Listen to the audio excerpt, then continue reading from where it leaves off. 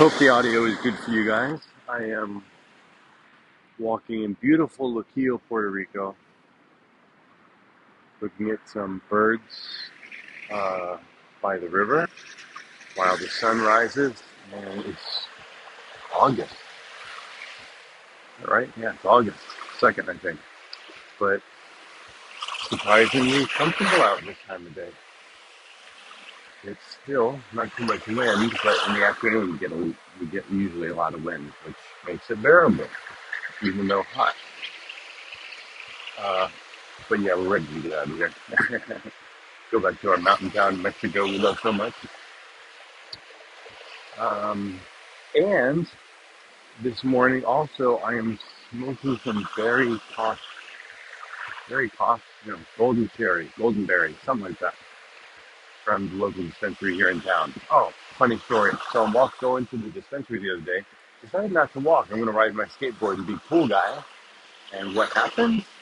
I wiped out on my fucking skateboard, come around the corner, because, you know, Puerto Rican roads a little bit different than U.S. roads. Okay, so that's the catch up on life. Um, I'm getting pretty freaking serious about this whole I amism idea, an open source religious movement, and I've been trying to think like, how do you talk about God? How do you encourage people to think about the unknown with curiosity rather than disdain, or almost as if it's an annoying thing to get rid of rather than something to embrace in life? A couple things on this idea. The first thing is I think of Mike Tyson. No, uh, golly, what's his name? The astronomer, black guy, works at the um, works at some famous planetarium. Neil deGrasse Tyson, not Mike Tyson. Neil deGrasse Tyson said something about like, scientists, real scientists, don't have the confidence that you hear in many of these atheists, because a real scientist, they see that as their knowledge expands, the realm of what they don't know also expands. Because if you think about your knowledge as a circle, the border of that circle is how much you don't know, right? Or kind of what you're grappling with. But the more you know, and that circle gets larger, you've got even more things that you're grappling with at once, around the edge of the circle, around the edge of what you know. I think that that's important for us to consider with uh, with regard to our own confidence. Is the more that we know, really what that should do is not make you more confident, but just more open. You're hearing another perspective and thinking, or realizing maybe this person is not talking scientifically but philosophically, or this person is speaking metaphorically rather than literally, and that will help you go a long way in life. The other thing is this whole idea of God and sin and holiness, these words that we use all the time. I realize that there are so many of us in the church that don't know what the heck any of those freaking words mean. And so, and it was really strange. Yesterday,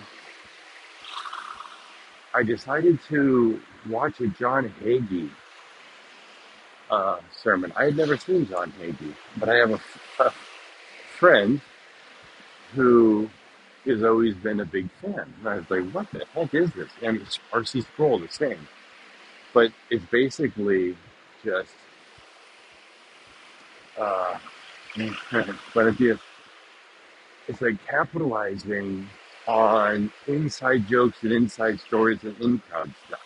Like, as I was listening, he was just talking about how much he loves Sproul. Who is this? He was Hagee. And then it's like, while he tells people to turn to a verse, he tells little stories about his life. that he offers is sort of like, hey, here's my evidence of why I'm super Christian or I'm super awesome or here's something to entertain you. But they all have this message in them of he knows what's right. And these stupid, uh, he talks about going to seminary and he's just like, yeah, all these professors were telling me stuff. And I'm like, what the hell are you talking about?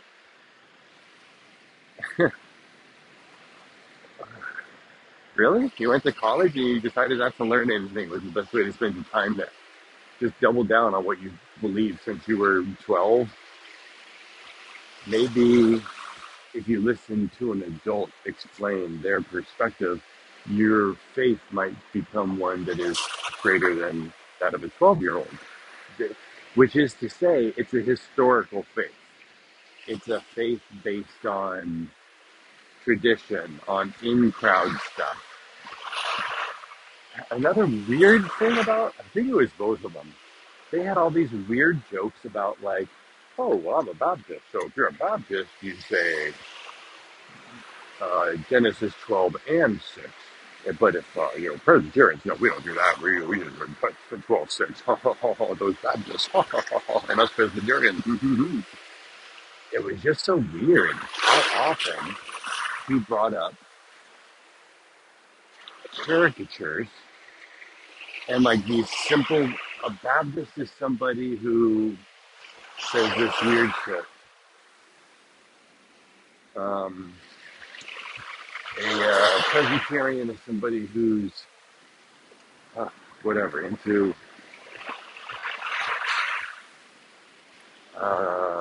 kind of their rules and their conditions and simple, um, closely aligned, closely aligned, um, closely aligned. Sorry, I'm distracted by someone trying to be having some sort of very interesting ceremony. I saw Homeboy out here yesterday just standing there looking at the sunrise like he's hugging someone. His arms like in a circle in front of him, and he just stands there still watching the sunrise. And today he's got someone playing drums for him. So don't know anything about that practice, but it's cool. And his dog is super cool with a purple mohawk.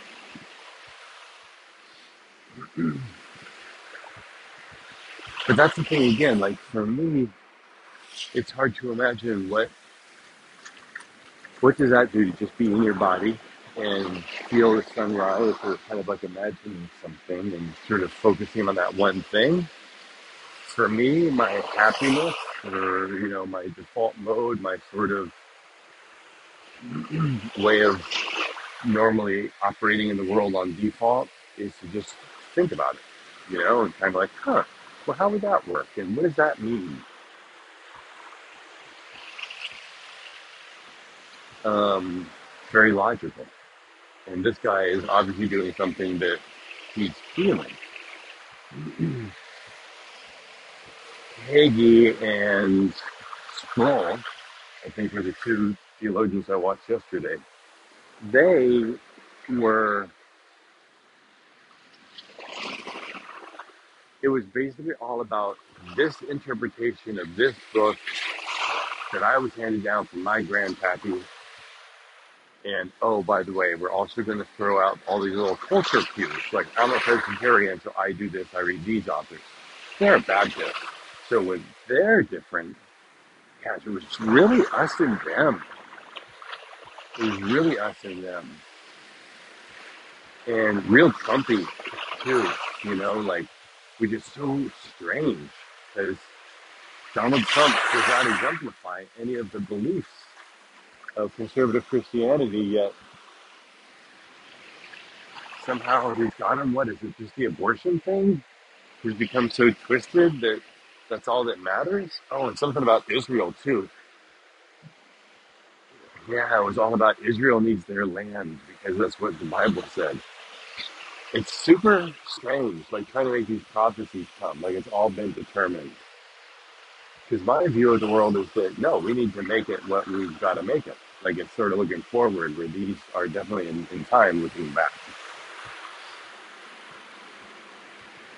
When I realized that, And I realized I've got good friends in college, from college. Well, they were used to be good friends. I think they would reject me as a reprobate, reprobate sinner or something now, backslidden, fallen. But these friends, I when I think back on our friendship, when I think about kind of what went on in my college ministries and in the churches I was a part of there, this was in southern Georgia. I realized how much of it was just cultural stuff. It really, and we believed that we were sincere about the Bible, but I was leading Bible studies. I guess a lot of people came to mind. When you lead a Bible study, you got to think about it a lot more. Maybe that probably was the beauty of that whole time for me, to really think about it and wrestle my way out of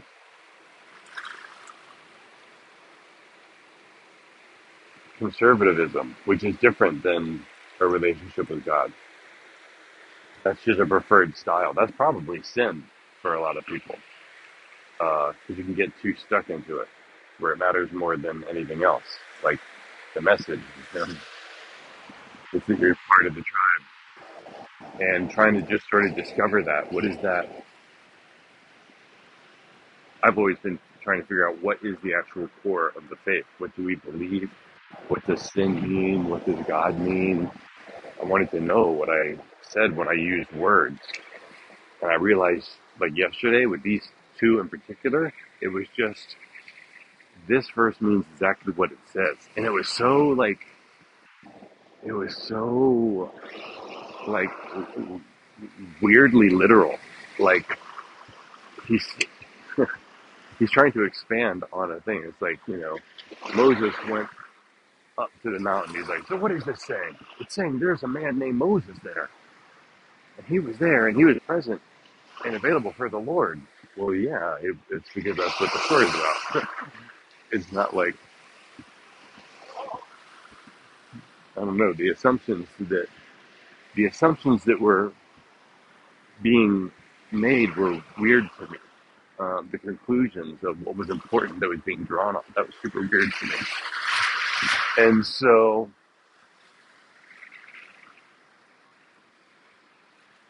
it just really, again, helped me realize that most of our divisions are not about God, because most of us have never thinking about God.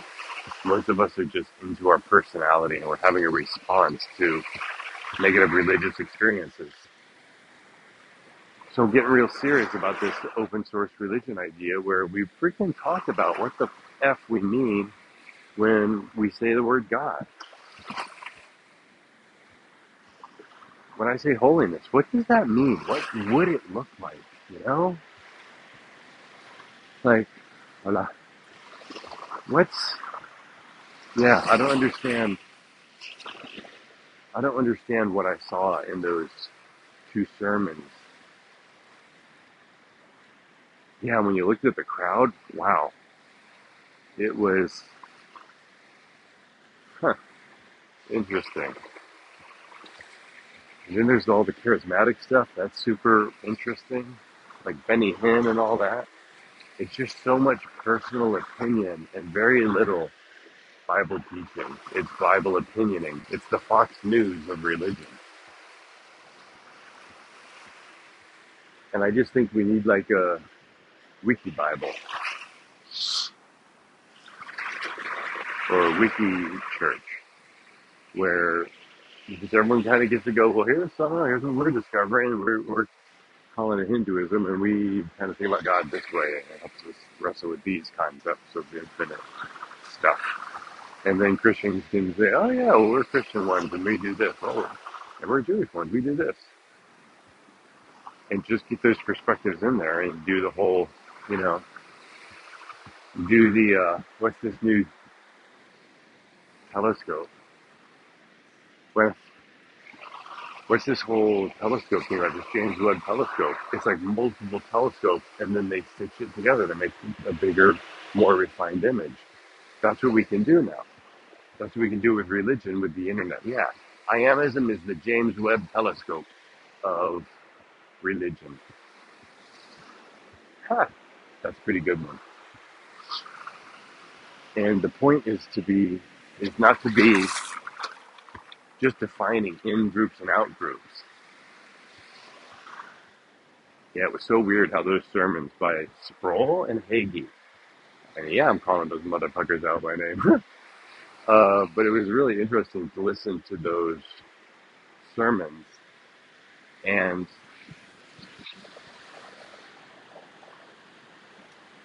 um, and I got distracted because I think some guy thought I blew him off earlier. He might have been waving at me because it's just he kind of made a noise, like, "Oh, you're blowing me off." That obvious. He was waving to me, and I didn't recognize it. Um, I see it's an extroverted then. Like I felt like I don't know if that's extroversion or trauma, but like I have this thing where I feel like I have to be worried about how other people feel. I imagine that's more trauma now that I think about it. Um, so yeah, and that's what it creates. For me, what religion created was this space where everybody was supposed to be thinking and talking about God and having conversations and challenging each other and sharpening each other with iron sharpens iron. But instead, it was a place where we were supposed to conform. And for a lot of people, it was a place where you conform and you go to learn what's proper, and then you repeat that. And it's like training, like sort of Pavlovian, like how Catholicism is sort of known for its ritualism with the kneeling and standing and the water, cross yourself.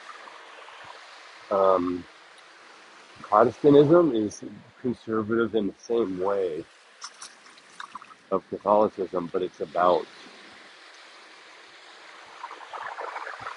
just getting more individualistic beliefs. Probably what the Catholic Church was worried about, because they're just like, yeah, we're divided, and for sure you need to know that they do it that way, we do it this way. We don't do it that way because we're not them.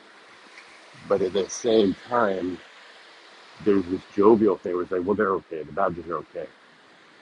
I would love to hear what he said about like, if he mentioned like progressive Christians, I think this morning, and he was basically saying that they were reprobate. I can't say that word right this morning, and I don't know how to say that word right. But anyway, again, just for me personally, gave me a lot of freedom to just realize how much of this bullcrap that we do is like, one of my kids called me out a couple weeks ago on my default mode, which is to just, hey, let's do this, hey, let's do this, hey, new, hey, new, hey, new. And I don't follow through. And was super proud of him for calling me out on that. And yeah, it's time for me now to do this. It's very hard for me because my default mode is to research and to find out if what someone's saying is true. And find out that people don't like when you let them know, hey, I did the research you asked about the other day, and here's what I discovered. Turns out you're wrong. People aren't down with that. Like, I love that. I mean, it might take me a second to mentally get there and like, well, you got to prove it because I believe this other thing.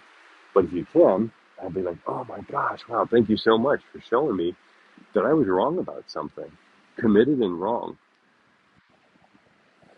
And I guess for me, the story of Christianity, what appealed to me was this idea of sin because I recognized how often I am committed and wrong. Fully convinced that I'm on the right track, but I'm not. I'm wrong. I'm on the wrong track. That's happened more times than I care to talk about, care to admit, even to myself. But that's my compulsion, is to just gather more new ideas.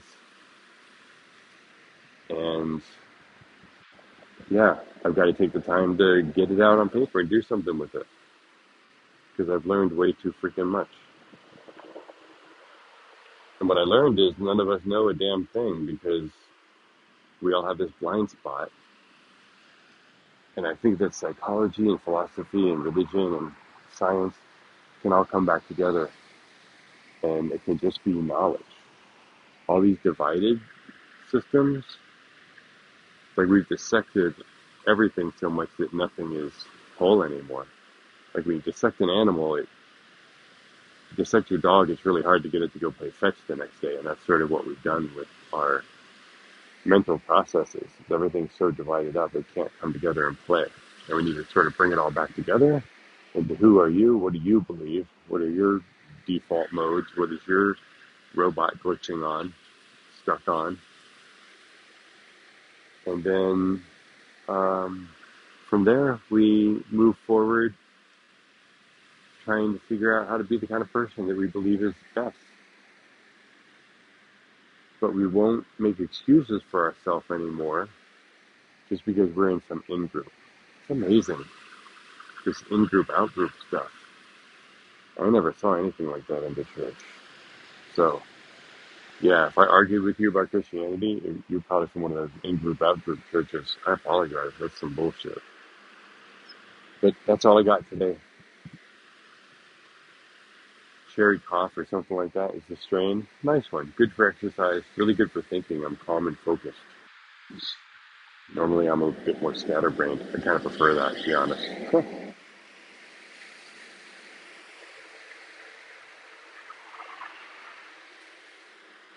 And I got my super workout here too. 50 minutes of workout.